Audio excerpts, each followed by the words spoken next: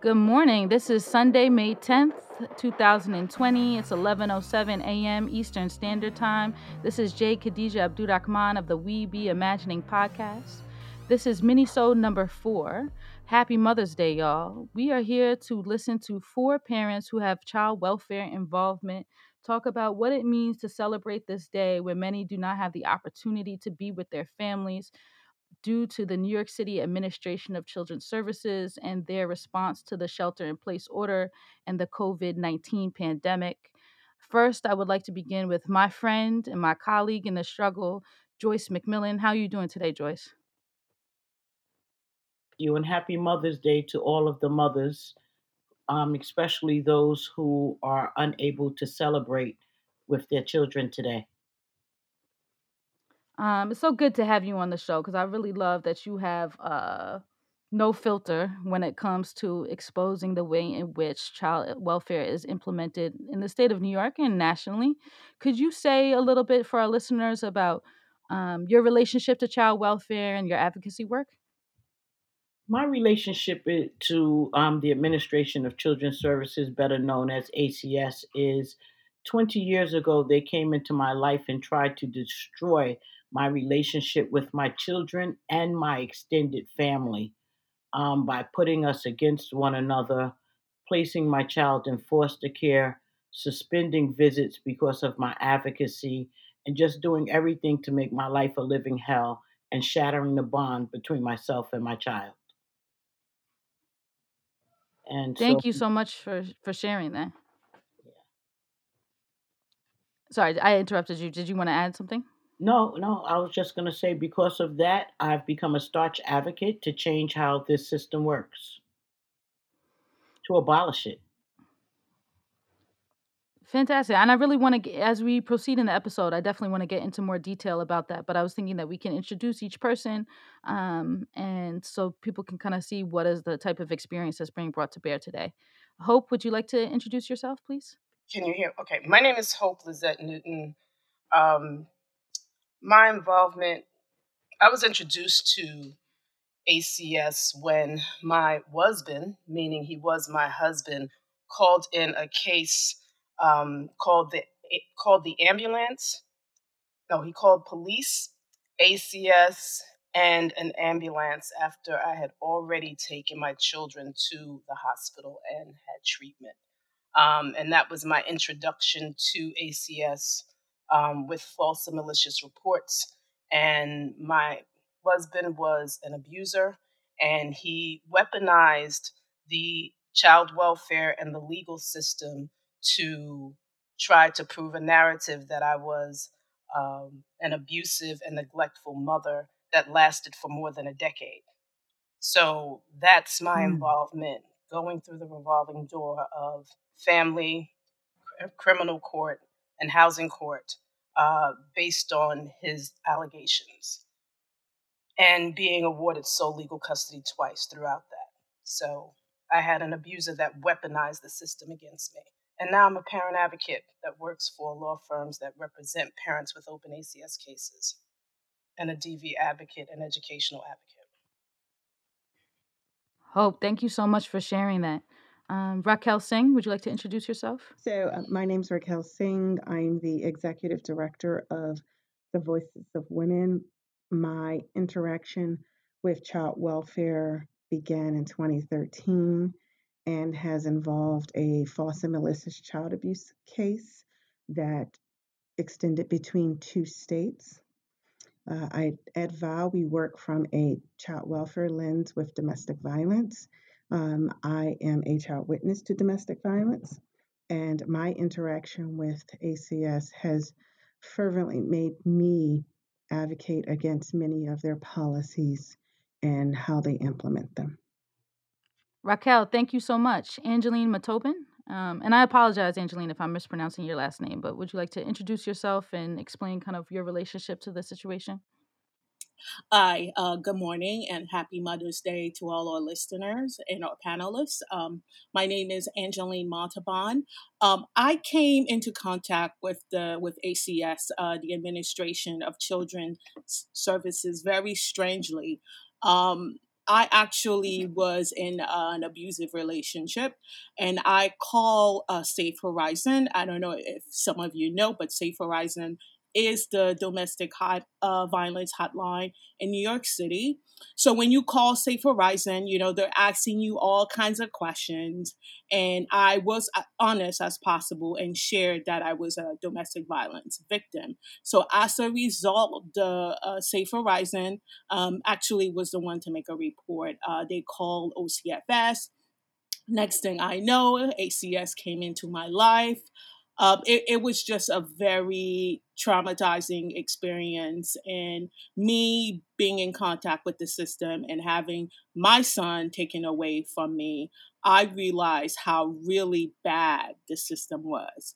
How our people, our children were literally treated like animals. And I've just been in contact with a lot of the very cruel things that they do to children and families. And right now, my goal is just to spread the awareness of what the child welfare system is actually what it is. Angeline and each of you, really thank you so much for sharing your stories. And one of the things that I was hoping that we could get into for our listeners who may not be familiar with how child welfare is operationalized in New York State and kind of in general is maybe if we could talk a little bit about your journey from kind of being immediately experiencing the brutality of being separated from your child or going through a child welfare investigation to becoming an advocate and understanding how this functions as a system. Because I think a lot of people hear this and they think, well, maybe this is anomalous. If we have something like 96,547 reports a year, which I think is around the number from last year, well, maybe a handful of them are going to be wrongful. And, that's the price that we have to pay for as a society in order to keep the most children safe, because even one child is too much. And maybe starting with you, Joyce, could you kind of respond to that and give people a sense of how this goes beyond just like individual anomalous bad casework? Um, the reach of ACS is far and wide, and a lot of innocent people have their lives turned upside down and their relationships between themselves, their children, and extended family members destroyed due to how they cast the net wide. And they do that through what's called mandated reporters. Everyone that a family should feel comfortable coming to for support, as in Angeline's situation where she went to Safe Horizons, who should have been in a position to provide resources to assist her in remaining safe, instead called ACS, who brought torture to her life. With mandated reporters, instead of supporting families and being mandated to support, they're mandated to report. They call ACS with suspicions or things that they've gathered through speaking to someone who's reached out to them for assistance. And what it does is bring you under the umbrella of this dangerous system that mainly separates families and rarely provides support. They separate as a way of protecting the children, but it's not protection, especially when you look at the outcomes for children who enter that system. It's actually the only thing they protect children from is success. I know it's hard to hear. You can't see me on the podcast, but I'm snapping just because it's so horrifying, the legacy and the actions of the New York City Administration of Children's Services and its Commissioner David Hansel on a regular day. But immediately when the shelter in place order happened in March, I immediately thought about the ways in which the same communities that are disproportionately targeted, like in East New York and the South Bronx, predominantly Black and Brown communities in general, are targeted by child welfare investigations. What are the ways in which they're going to be uniquely vulnerable during a pandemic? And there's a lot of ground for us to cover, but I just wanted to highlight some of there's never enough reporting about child welfare, but I just wanted to highlight some of the stories that I had seen right at the beginning. And so one was the Daily News, May 9th, yesterday, reported that New York City child abuse reports plunge in coronavirus pandemic, but ACS doubts there's less treatment. And this is kind of a fascinating juxtaposition because, in general, the largest professional cohort of people making ACS allegations are public school teachers. And the only time during the year where allegations drop is during the summertime when less children are in school. So on one level, you have families that are going outside of the radar of mandated reporters during this time. But on the flip side, I believe it was the city. I'm just looking for the article to pull it up right here. Is on April 28th, 2020. They covered a piece called "Parents Expecting iPad Deliveries Got Knock on Door from Child Welfare Workers." So you have this mixed messaging of saying that, this is a crisis, everybody's just trying to do their best, let us know if you need help. And then you have families, many of which who were in temporary housing, or just didn't have the income to purchase devices for each one of their kids, requesting from the New York City Department of Education an iPad, and instead they got an ACS worker at their door saying they were non-compliant with the virtual schooling. Um, so I was hoping that maybe we could get into a little bit of what are the ways in which things have changed during the pandemic. And the last thing, and maybe Hope you want to speak to this, is the thing I've been thinking about is when they terminated visits and how this will just exacerbate the by making permanent the kind of separation that has happened following a child welfare removal. And I know Hope you wanted to get into the safe families. Could you talk a little bit about that? Families for Children host homes program. And you've covered a mouthful in all of that, in terms of removals, education, visits, and the host homes and domestic violence. So I'd like to take a stab at the education piece as an education advocate. When ACS came into my life because of false and malicious reports. I was one of those girls who grew up in the projects that didn't think that it could happen to me because I had done all the right things. I had gone to school. No one in my family ever had any contact with ACS. I didn't know anything about it. I was ignorant. And my ignorance about the system is what also landed me in the system. Because when somebody came knocking on my door late at night, I thought there was a problem and somebody needed help. And what happened was I really needed help, but it wasn't the help that I thought I was going to get. It was ACS and the police coming to my door and walking through my home and waking my children up. And I ended up signing a 3-day consent for them to remove my children because I was afraid, I was traumatized, I didn't know what was going on, and I made a decision, based on what was going on around me for my children to go to my mother's home. And that began a 10-year battle where the system was weaponized against me.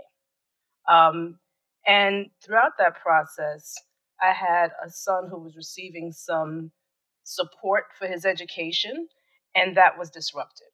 Throughout that process of navigating systems, I had two sons who had IEPs. One, I was able to get individualized education plans with the Department of Education, and one, I was able to get the Department of Education to pay for his private school education. So I bring the knowledge of navigating that system to the work that I do. And for the 5 years that I've been working as a parent advocate with the Center for Family Representation, I've grown in my understanding of what that looks like. So, in terms of the way education has impacted families, there have been some policies between ACS and the Department of Education, but they've changed. Just like things have changed with this COVID 19, every 48 hours, 1 week to the other, something is changing. And the communication is not getting down to parents.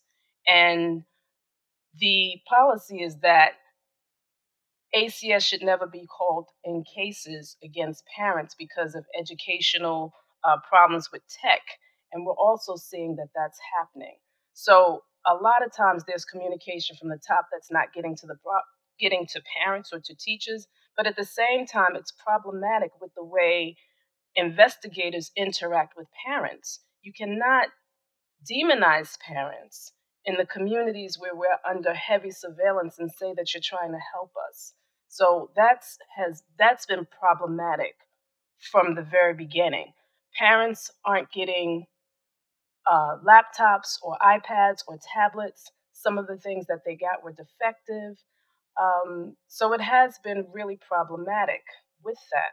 But I also believe that during this time that I see positive things. I see that this is an opportunity where parents, because the system is so hard on your neck, are going to learn how to engage with teachers and how to work against the system because they have to in order to survive, in order for their children to get what they need. I see parents who are engaging. I see parents who are creating platforms to support one another. So I see a lot of good things that are happening while the systems are down. So I anticipate that we're going to see some children who do really well while they aren't in school because they have more involvement or connection with their parents. That may not be everyone, but I do see that possibility because I'm hearing some things with parents who are more involved and who are more involved with their teachers and the equipment and staying on top of things. And that's a positive thing. Hope, thank you so much for sharing that. And one of the reasons I was really excited to do this episode is this from a personal angle. Um, I have experienced domestic violence, and I lived in a domestic violence shelter with my oldest son when he was an infant. I have been subject to child welfare investigations. And I think that it's really important to share that because one of the reasons why I think there's a lack of awareness in this country about the way child welfare operates is for multiple reasons, but one of which is people feel so ashamed. It's kind of like being accused of sexual assault. Even if your case goes on to be unsubstantiated, there's always this mystical, well, maybe they did do it, and what kind of parent, you don't know what happens behind closed doors. And I think there's so much shame that people don't speak out. And you look at the numbers, 1 in 15 kids in Brownsville under the age of 18 has been investigated by the Administration of Children's Services, and according to the Family Permanency Commissioner. Yet, where are the stories? The way in which the society knows about the prison industrial complex, but we don't understand that when somebody makes an allegation, that they can come to your house and strip search any child under 18, whether they're one of the ones where the allegation was made or not, just because they're present in the household. And they don't know that once a case is substantiated, that you can be put into the SCR, the State Central Registry, and that can prevent you from accessing employment for 21 years after your youngest child. Is it 21 years after your youngest child turns 18? Maybe Joyce, you 28. could speak on that. 28. 28. Thank you. Yeah. So I really appreciate you guys being willing to share your story. And, each of us have a little bit of a different experience, but some of this overlaps with mine. So thank you for speaking out about that. Angeline is a educator as well, but I just want to add this because I'm sure Angeline is ready to jump in. Um, for me, mandated reporters are no different than the failed stop and frisk under the Bloomberg administration. It was a way to target people that we are suspicious of. And unfortunately, in this country, we are always suspicious of people of color. When we look at even what's happening with wearing or not wearing masks outside your home during COVID, the paper stated, I think it was the Daily News 2 days ago, about on the 7th or the 8th, that 40 people had been arrested due to not wearing masks, and 35 of the 40 people were people of color. When there has been an order placed by the mayor and the governor in this state saying not to make petty arrests. So I don't think it's by accident that when we come into contact with a white person not wearing a mask, we give them one. But when we come into contact with a black person not wearing a mask, it could very well end that person's life. So systems are not set up to protect people of color, and it's set up to surveillance us. And ACS often calls what they provide to families support, but it's not support, it's surveillance. And the words are not synonymous to one another. Coming into someone's home, checking their drawers, cabinets, and strip searching their children, how is that support in any shape, form, or fashion? Families of color are disproportionately affected in every system, and the child welfare system is no different. We use that word protection very loosely, but again, we're not protecting children from anything other than success. And if the child welfare system was a great system, I can assure you people of color would only get in through affirmative action. No, excellent points, Joyce. And I think between you and Hope, something that I'm really thinking about is Ruth Wilson Gilmore and Naomi Marakawa a couple of weeks ago did an event for Haymarket Books. And one of the things that really resonated with me is this idea that abolition is not just the language of complaint. And when we fight to close prisons, and by extension, I see child welfare as part of that carceral continuum. And when we fight to abolish child welfare, we have to reimagine other ways in which we can repair some of the trauma and the rifts within our families, within our communities. And Angelina, I was hoping that you could speak as a parent who's gone through the system and also as an educator. What are the types of support that should be happening right now, or that you can even point to in some of the ways that Hope mentioned informally that are already happening within people's families or communities, that would be helpful to families instead of the surveillance? Okay, so let me just start by talking about my experience. So I called Safe Horizon for help. They came to my house. The first thing that they did when they came to my house was to look in my refrigerator, right? So basically, it started as a domestic violence call. And once they came in, I was under investigation. And I made it clear to them the child had nothing to do with anything. The child had nothing to do. They came in. They had to basically look at the child, and do all these sort of investigation that they claim that they're doing. Um, and it just became something more. Like they came into my life. My child ended up being in a system for over 5 years, and I'm thinking about, and when I'm looking back at it, I'm thinking about what a big mistake I made just by calling them. And I'm thinking about all the mothers and families in New York City right now who are afraid of calling for help, because once you say you have a child in a house, you will be reported by all of these domestic violence hotlines. So, and I know you mentioned earlier the article that says that a lot of calls to the domestic violence hotline are down. I mean, wow, I guess a lot of children are staying home. Imagine if so many parents were calling for help. And you have to understand that ACS basically are training the schools, are training the teachers, are training the principals, how to look for signs and to report more and more children. This is what's going on in our schools. And I personally had to remove my son from the New York City public school system. Me and my son, we actually have to cross state lines for him to go to school every day because it was becoming ridiculous. It's like I've been through the system already and I didn't want to be part of it anymore. And I looked at my teachers at that school and I saw them as threat. And you have to understand, it's a sad relationship because I'm an educator, and in my 17 years of teaching, I have never had to report a family. Never, and I've never planned to report a family because I came from a community when people didn't have things, what you did was help them. What you did was provide support. If a kid didn't have a coat, we had coat drives. If a family didn't have food, we made sure we had food. We had social workers.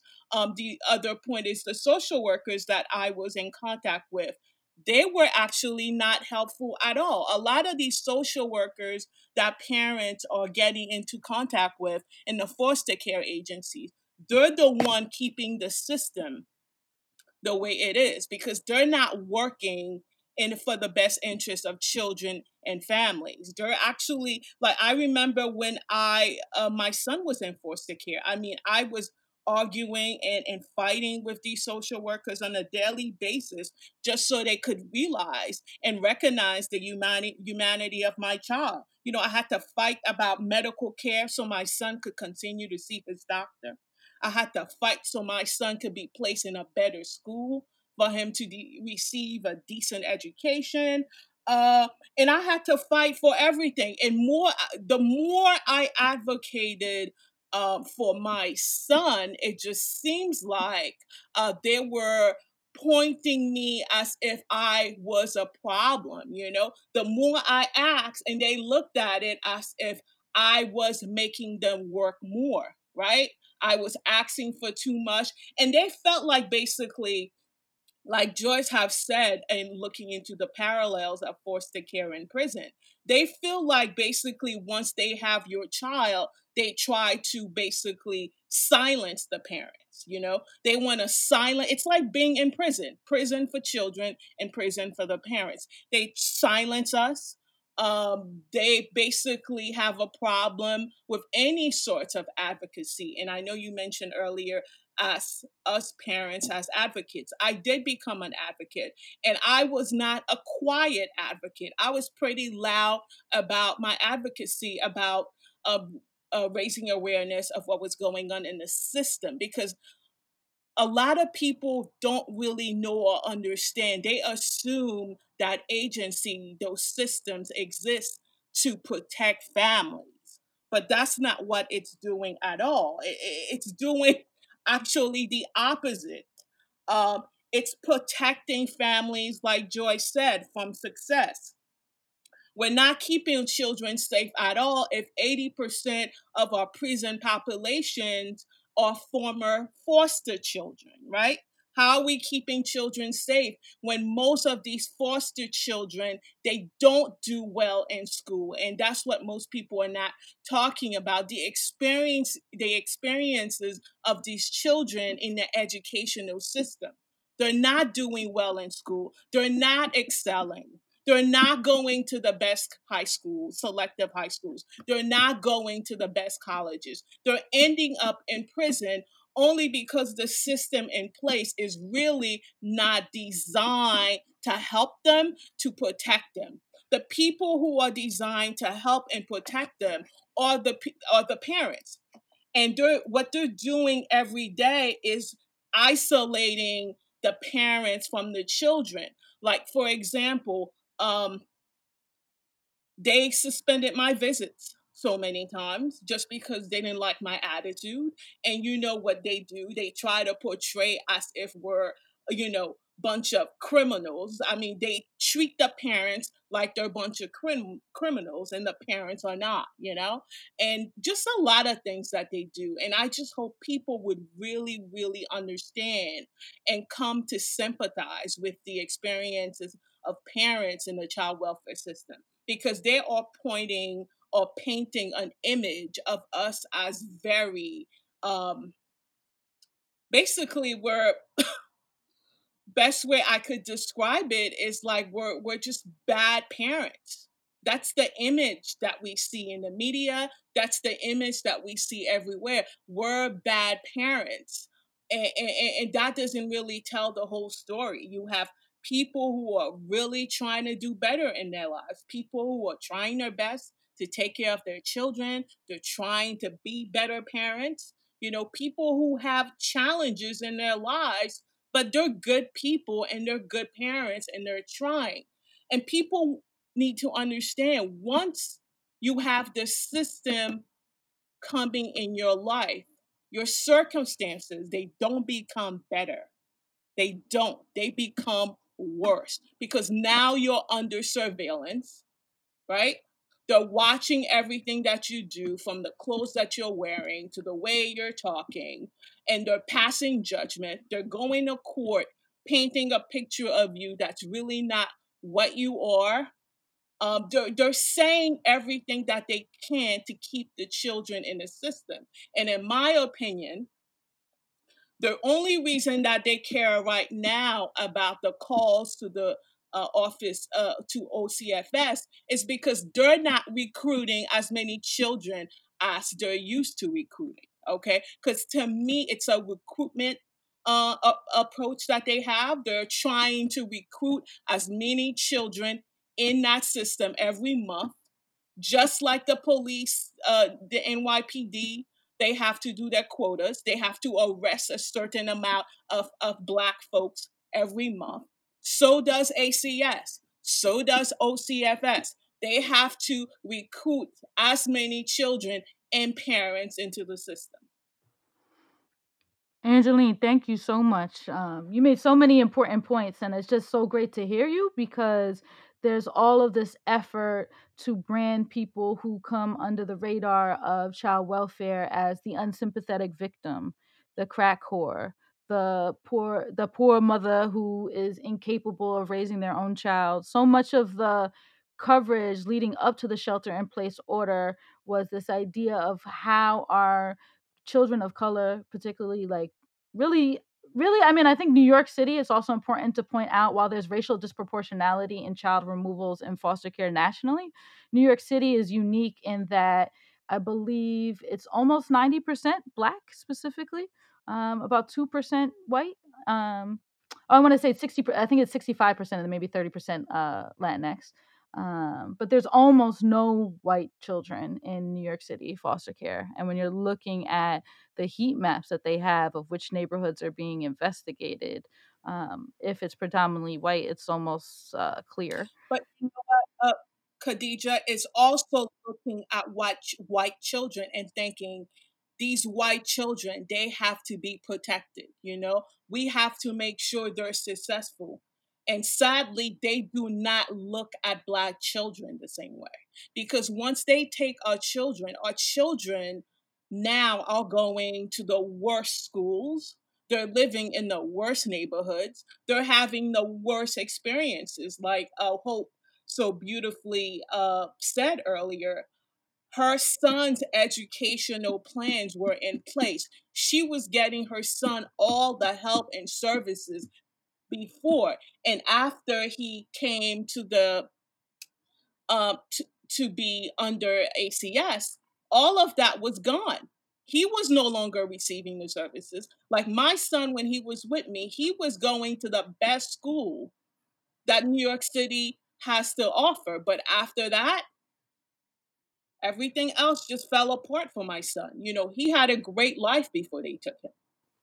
No, I hear you, and it's just really making me think, particularly as today is Mother's Day, all the mothers and mother-like caregivers and families that reuniting with their child is in jeopardy, no matter how strong your Yeah. case was. I mean, there were people who were getting overnight visits and had, a date on the calendar as far as having their kid back full time, and all of that has been suspended.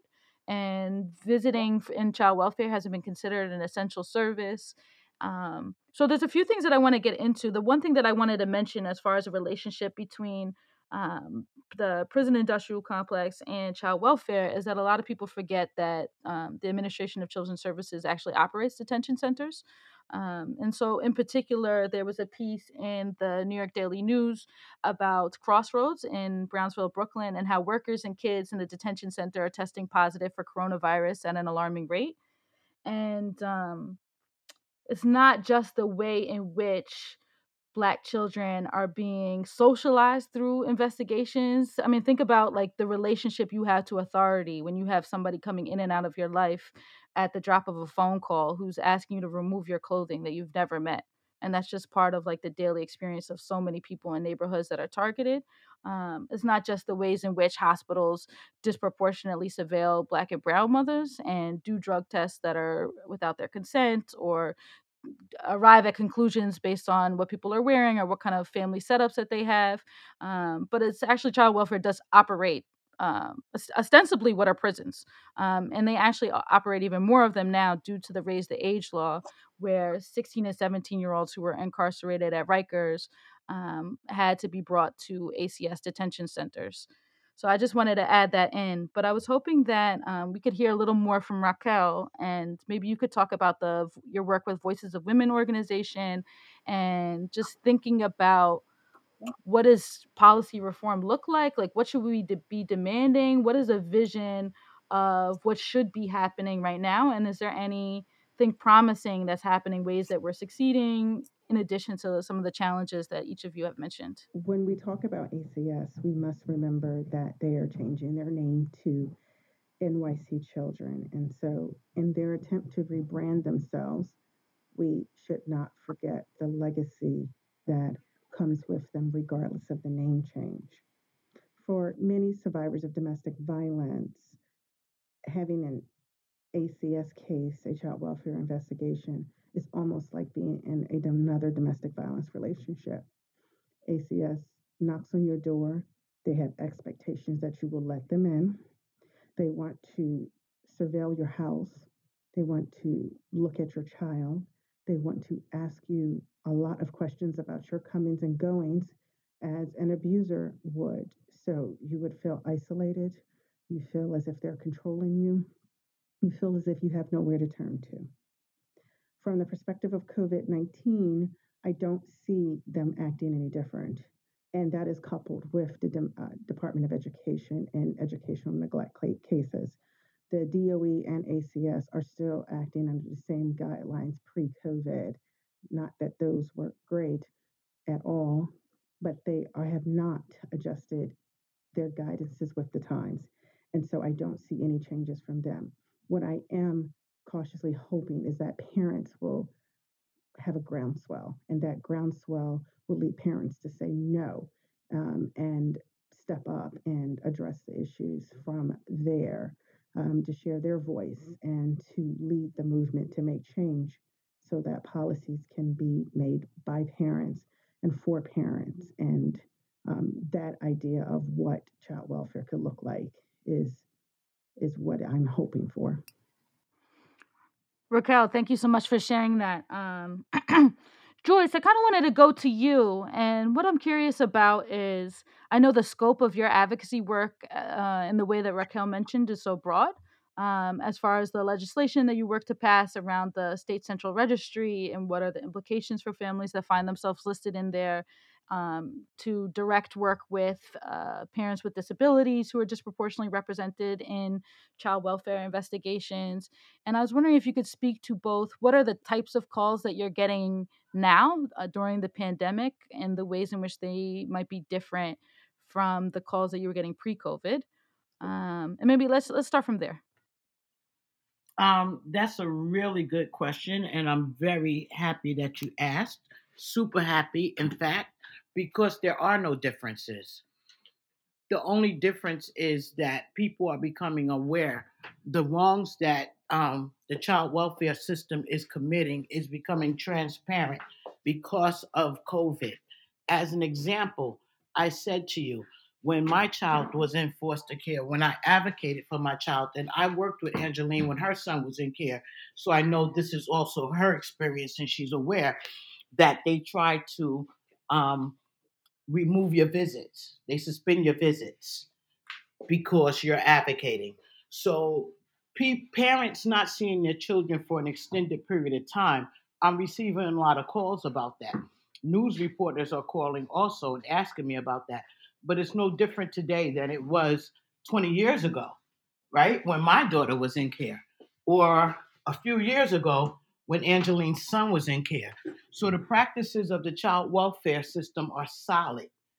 They've been operating the same way, harmful to families, and flying under the radar with it. So while COVID is a horrible thing, I'm looking at COVID, I'm looking for the silver lining.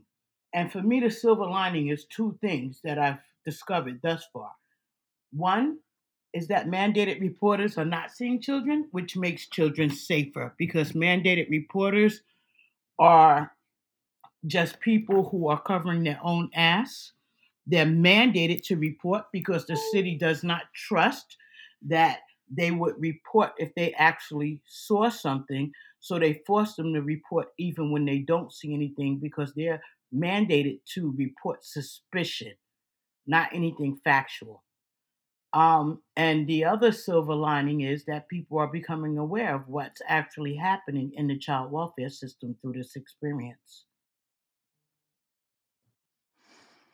No, thank you. I hear that, and I just wonder about the ways in which people are isolated right now that makes them more vulnerable. Just again to share some of my personal experience is I have had somebody call ACS on me twice. The second time it happened was that in addition to being able to call, make an ACS allegation against an individual or a family when you suspect abuse, you can also actually call ACS on a nonprofit that's contracted out by ACS. So I had made a report about a nonprofit foster care agency that I had suspected of doing things that are fraudulent through going through their 990s, et cetera. And in retaliation, they made a fraudulent ACS case against me.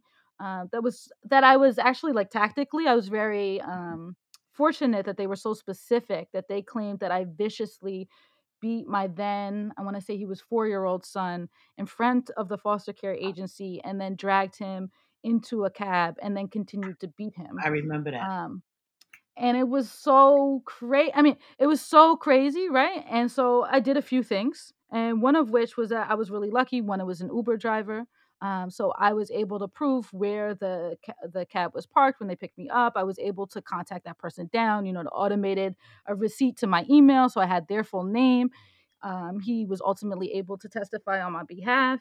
The foster care agency initially requested that I bring him and my other 4 children to the agency to have what they call a body check, where they strip search them and check for bruises or marks that are consistent with physical abuse. I knew that was a trap, so I took them all to a Manhattan Upper East Side emergency room, and where I explained the situation. And then in the middle of like prime time in the ER, this attending took the time to individually examine each one of my kids and then document and hand sign a letter on behalf of each of them stating that there were no marks consistent with abuse. And then I'm fortunate, while I'm not privileged to have lots and lots of money, I do know a lot of people, and I was able to consult with, through professional connections, people who are heads, directors of different kind of like family defense firms. And I was able to contact my local state assemblywoman. And I bring this all up to say that they did not invent the strategy for me personally, right? Like, there's some 19-year-old teenager who was accused of viciously beating their kid and maybe didn't take Uber, right? Like maybe just scraped up $20 to pay for a regular cab and has no way of tracking that person down and has no witnesses and no family that will write letters of support.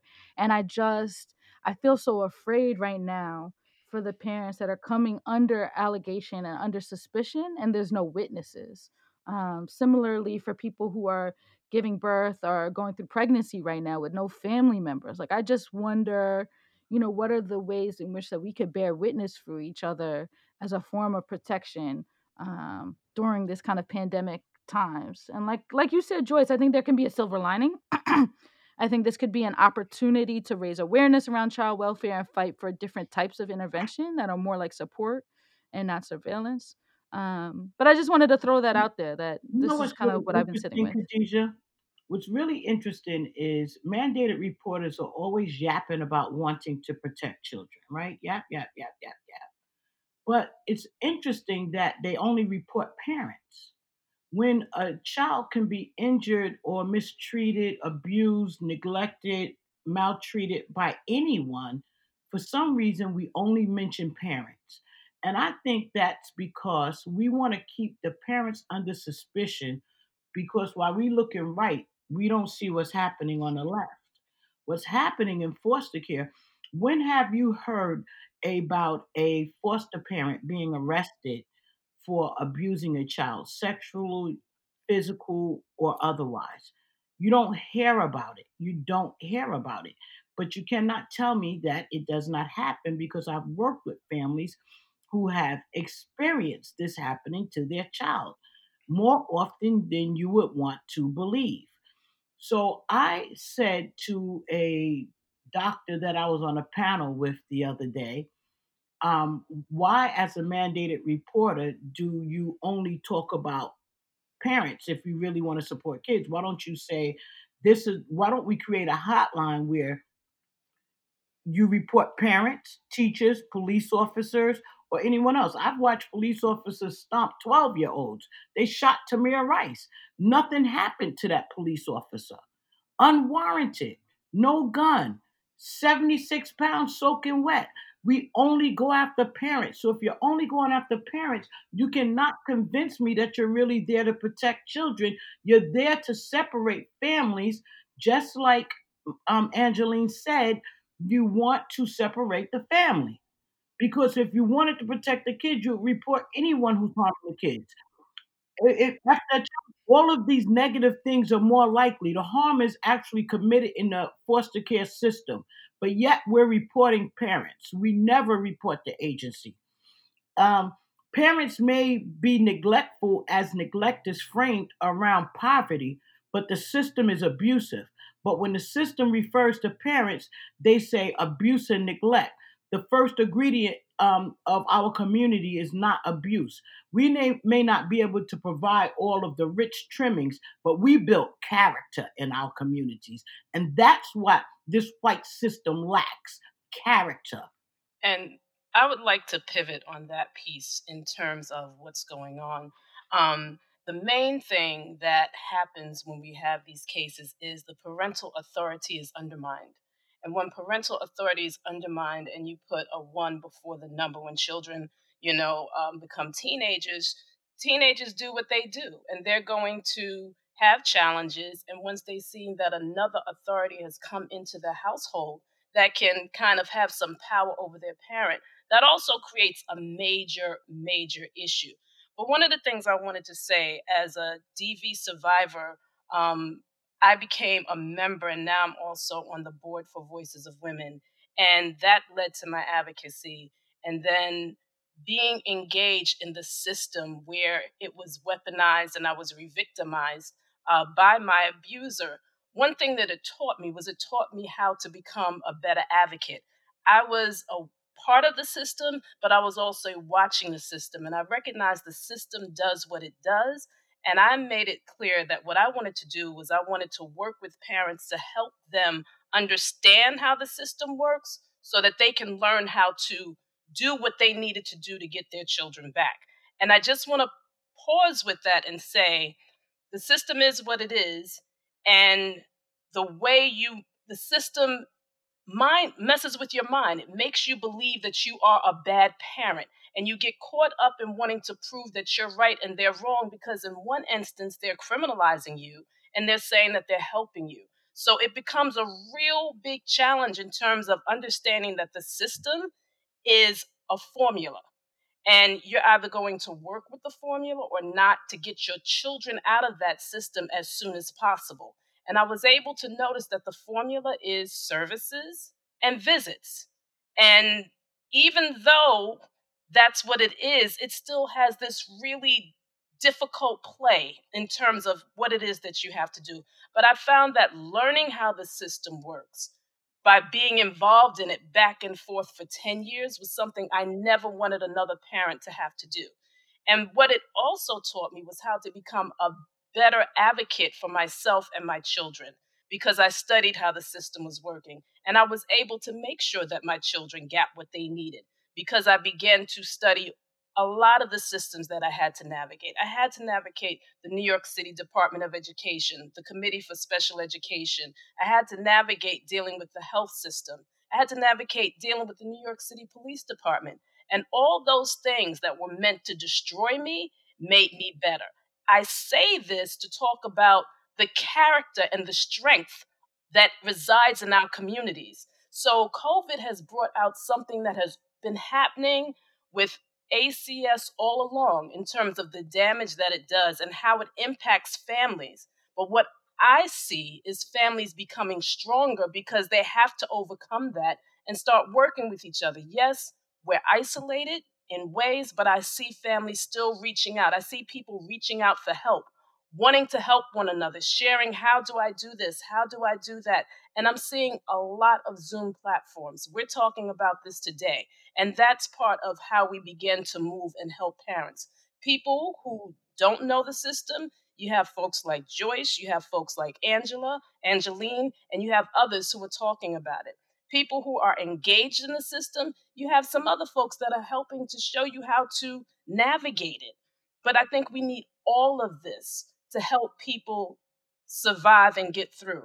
The last thing I wanted to say was that people who don't know the system believe that the system, which is New York City Children, is there to help children. So if you've never been involved, you're like, oh, they're here to help or they're doing a good job. A lot of things that are framed as something that's really good, you have to really look at it and recognize that there are things in it that may not be so helpful. And I wanted to speak about Safe Families for Children's host homes before we moved on. Safe Families for Children is a host homes program that's presented as some place where you would give your children to strangers while you're in crisis to avoid an ACS case or New York City Children's case, and that you could sign a parental agreement for a year while you work and get yourself together. Now, this program was in operation in New York City and it was shut down. And then the Office for Children and Family Services, which is the state arm that is like the father of ACS, Office of Children and Family Services, makes laws and regulations, and ACS, or now New York City Children Family, New York City Children, enforces, is the enforcement arm. So Safe Families for Children and the Office for Children and Family Services has Office for Children and Family Services has developed regulations so that they can operate. There's a public comment deadline about the program of May 27th. Parent advocates who've met with Safe Families for Children, who've listened to the president, who've listened to lawyers, defense lawyers talk about the regulations. Parents are against this program and they're against the regulations because, as those who've been impacted, we see how this can negatively impact parents.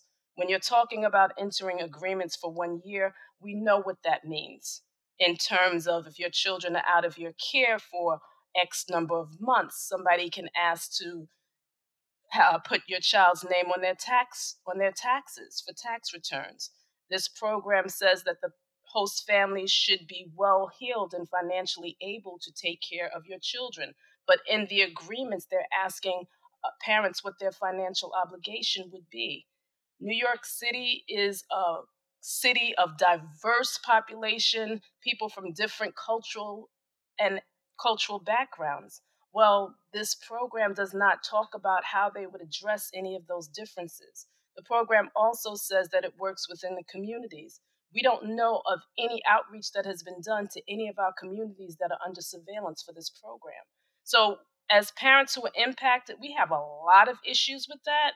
And we are calling for parents and advocates to write letters of an opposition to the Safe Families for Children's host home program, as well as the Office of Children and Family Services regulations. So I just wanted to kind of tie all of that together and just put that out there because it's something that, as someone who did not know about ACS and who signed a consent form, a 3-day consent to remove under stress, under a traumatic situation with people in my home.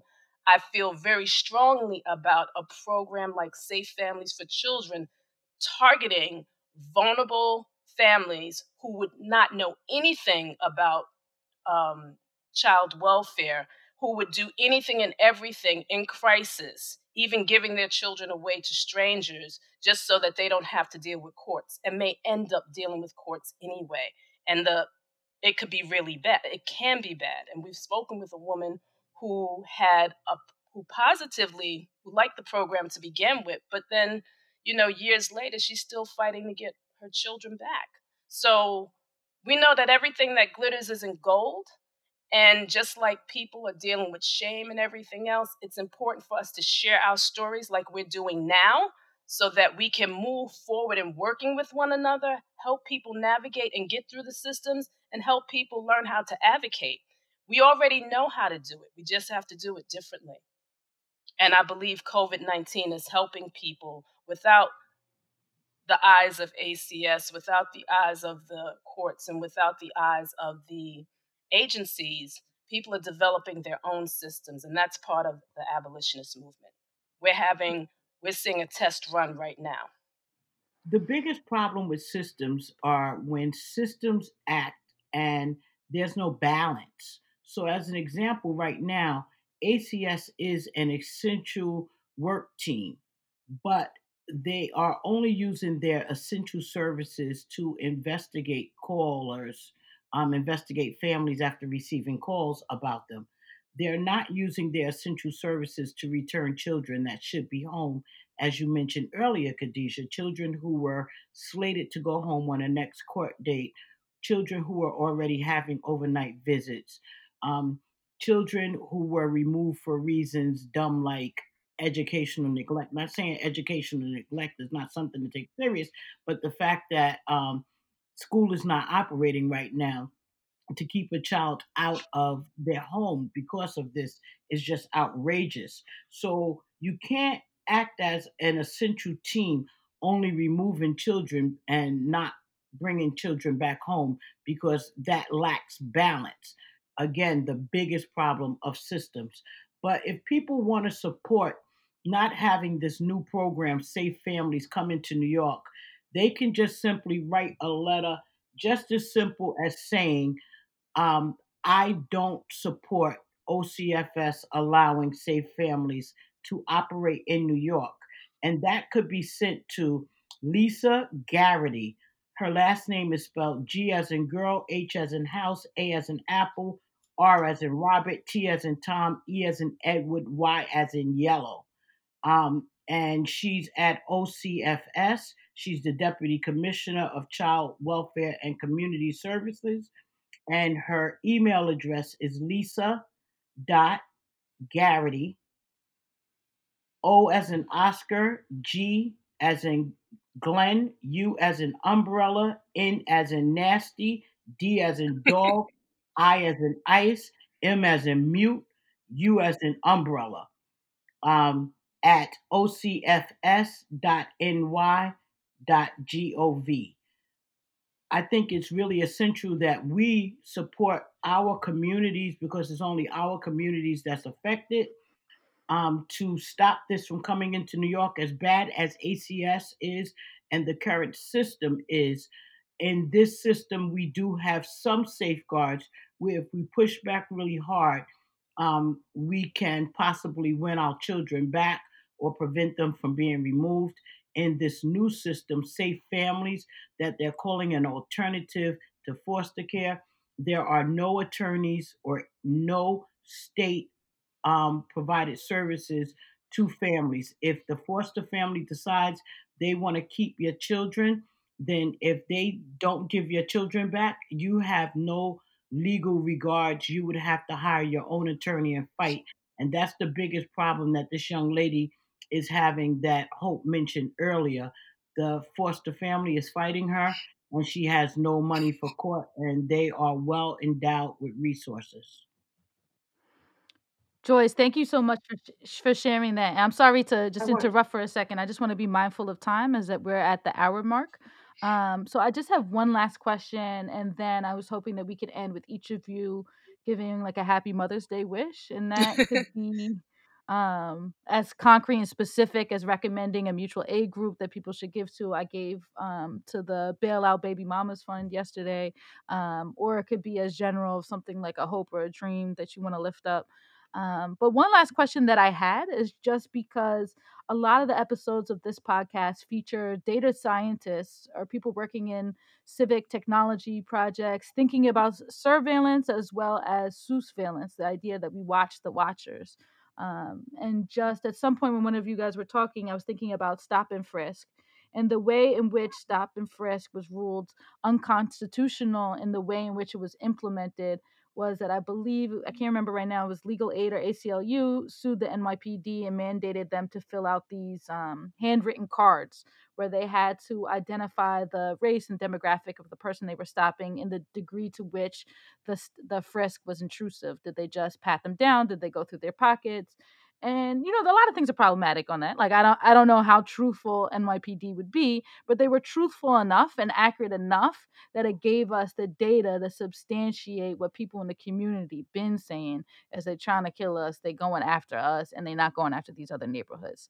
And so I say that to say, I'd be really curious if each of you wanted to share feedback on what are the types of data that we need to be collecting right now, that can support families who want to abolish child welfare, who want to validate and contextualize the experiences of individual families who are coming under the radar of this system. Um, and so maybe we can go in order, and if each of you want to answer that question, and then share your Mother's Day wish. And the final thing I wanted to say is just I am so excited to have you guys on the show and be on this episode. I mean, wow, like I just learned so much from each of you. And I really appreciate you making the time on Mother's Day. Maybe should we start with Angeline? Okay. So let me just say, so when my son entered the foster care system, I came into contact with a lot of other families who were having the same issues. And I just came to realize how dehumanizing the experience was, right? Talking about data, I realized, in New York City school system, every school is rated. You will know kids have to take standardized tests every year. We know which students are doing well, which ones are not doing well, and providing services to help the schools and providing the children. I realize we have hundreds of foster care agencies in New York City, and none of them are held accountable, right? So my first advocacy started with trying to contact the mayor's office, my councilwoman, trying to get data on these foster care agencies. I wanted to know how come they were receiving state funding, federal funding, city fundings, and they were not being held responsible. How come we didn't have investigators come in and interview parents, interview children, and interview families just to get an idea how everything was going on? Because my first complaint was that our children, especially my son, was entering the system and they were being kept there. They were literally kept there. I could tell you the first 3 years of my case, nothing was moving. We were going to court, nothing was going on in the court system. It just seems like there were incentives. And as we know right now, there are federal incentives to keep children, to keep our children, to keep the children from our community in that system. So I was asking questions like, do we have the data? Do we have the data on whether these foster care agencies are successful? Because I knew I was at my kids was with two foster care agencies. I knew most of the children who entered there stayed there for over 2, 3, 4 years. And I realized there wasn't no data. These, you know how we evaluate schools. At some point, we decided, well, some schools were failing. Well, we should close those schools and open new schools. But that same model wasn't happening in the foster care agencies. They weren't being evaluated. Nobody was looking at the data and saying, wow, you have kids staying in the system 3, 4, and 5 years. You're doing something wrong. You're not meeting the needs of children and families. Let's close you down. That wasn't happening. And they hated me because I was advocating for that, because I was saying, before most people were saying, that these foster care agencies were failing. And I was able to bring upon my background with the school system, knowing that teachers, administrators, we all get evaluated every year and decisions are made, but these same models wasn't happening in the foster care system. And they were protected. They were protected by the city. They were protected by the state. They had relationship. And I also wanted to know the data because at my foster care agency, the president was making over $600,000 a year. And I didn't understand that. How come you're making over $600,000 a year and you don't have money for children? When parents are asking for things, they're being told we don't have the money. Parents are asking for services. Parents may not be happy with the type of services that they're getting. So they're asking for alternative services. They're telling parents, well, we don't have the money, we don't have the resources, right? But at the same time, their president is making $600,000, and all the people at the executive board is making more than $300,000 a year. They're getting over $100 million from the city, state, and federal government. But this money is not even being trickled down to help the families, because if the families were able to get access to that money, they would not need to be in a foster care system. But what I learned is, and that's what a lot of people are not really talking about, this is a poverty industry. Again, it's a poverty industry, and the poverty industry is a $1 billion industry. And the huh? Yes. And the way they're able to do that is like the Poverty same stop pimpers. and frisk. People are Poverty looking at it, but pimpers. people are not seeing how it's a business. Stop and frisk, jailing, prisoning Black people. It's a business. It's also a business to put children in foster care. Why? Because for each child, you're feeding so many people, social workers, presidents, board members. I mean, at my foster care agency, none of the board members were African Americans. None of the board members were people of color.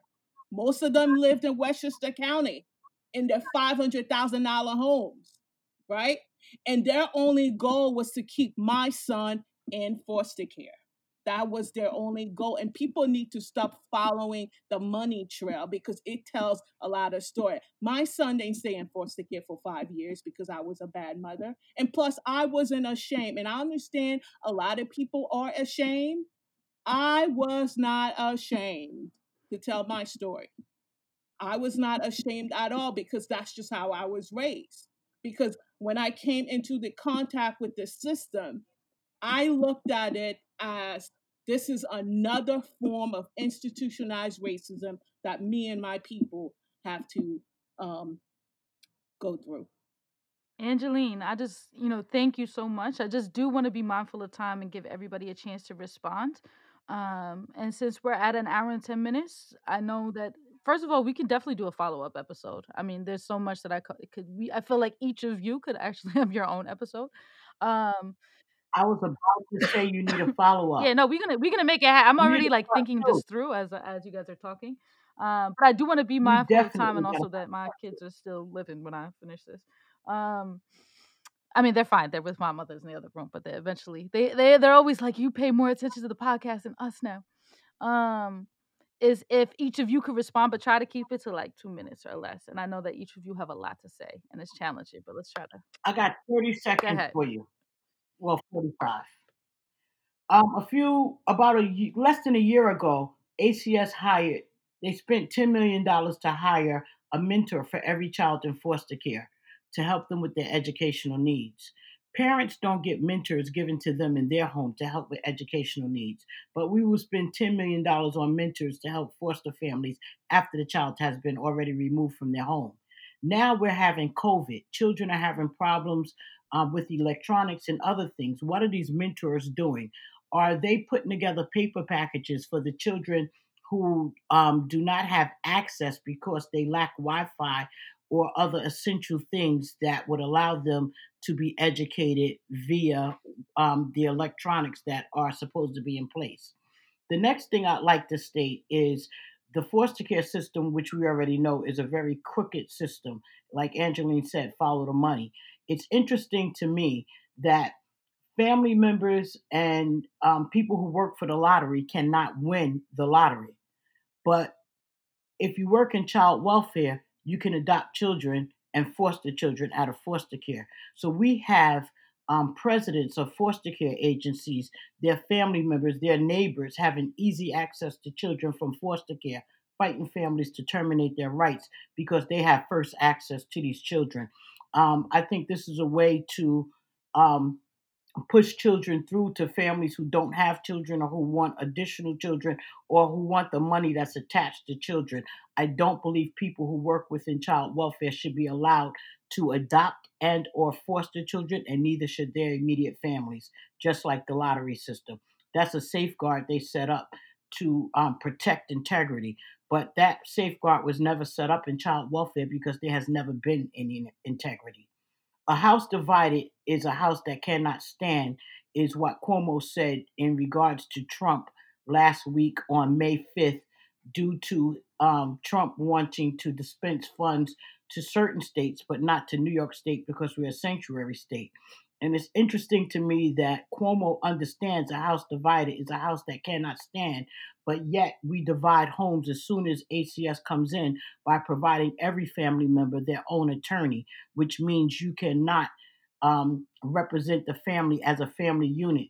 They begin to put each member against one another from the beginning because a house divided cannot stand. And it is their mission to destroy that family. And if I could ask you to provide any type of support to anyone right now, it would be the Black Mother Bailout Fund. Yes, thank you. I I couldn't remember the believe name. that, That's perfect. That's what I gave to yesterday. yes, they are bailing out mothers right now to be home with their children for Mother's Day. Because today is already Mother's Day, we may not make the Mother's Day bailout, but we can get Black mothers home. So their website is nationalbailout.org. Thank you. Thank you so much, Joyce and Hope, and then Raquel. I want to give each of you a chance. Let's just try to keep it brief, please, yo. Thanks, Khadijah. I'm always going to speak to the power of parents and the parents' desire to do what's best for their child, and the need to seek out things that are going to support them in the communities. I think it's so important for us to do the types of things that we're doing now. And I also was here really to speak about, safe families for children, that there's a program that's coming that people are interested in pushing forward. And those of us as parents who've been impacted, I think it's very important for us to recognize the power of our voice and amplify it, and to do what needs to be done to create pushback. I believe that we have the power to do anything once we set our minds to. I believe it's important for us to learn about these systems, to learn how they operate so that we know how to work within, outside, and to do what needs to be done to get our children home. And I also believe that it's important for people to work outside of the systems, to agitate and to move things forward. I think it's a 360-degree type of effort. And I also believe that the abolitionist movement is having a dry run because communities are coming together to meet the needs that the systems that were designed to help, which we also know does harm, to meet their needs. And I think the numbers are going to say something different than what people expect. And I'm looking forward to that because I see families becoming stronger because they have to lean on one another. Not everybody, but I see people coming together. And that's just my prayer of hope. And I want to wish all those mothers happy Mother's Day and sending lots of love and light to everyone. For VOW, we primarily deal with 60-day investigations, so the beginning of the child welfare investigation. That's always been our focus. And so what we think that community organizing advocates need to do, particularly right now, is get on the ground right when the case begins.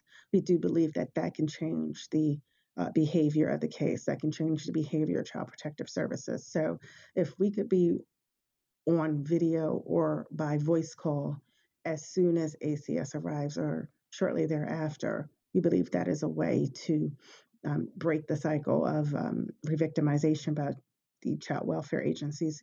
And I'm hoping that that is something that can happen and can continue after COVID. We do want to wish many mothers and mother figures a happy Mother's Day. And we also want to uplift the children. And we want to let the children know that we hear you and we love you and we're there for you. Thank you again so much to each one of you, Joyce, Hope, Raquel, Angeline. It's really been a pleasure to have you. This is the end of today's episode. Again, it's Mother's Day, Sunday, May 10th, 2020. This is Minisode number 4. Please like, subscribe, review us. We're on Apple, Spotify, and all major platforms where podcasts can be found. Thank you, y'all. Thank you, Khadija. Happy Mother's Day. And Raquel. Thank you, everyone.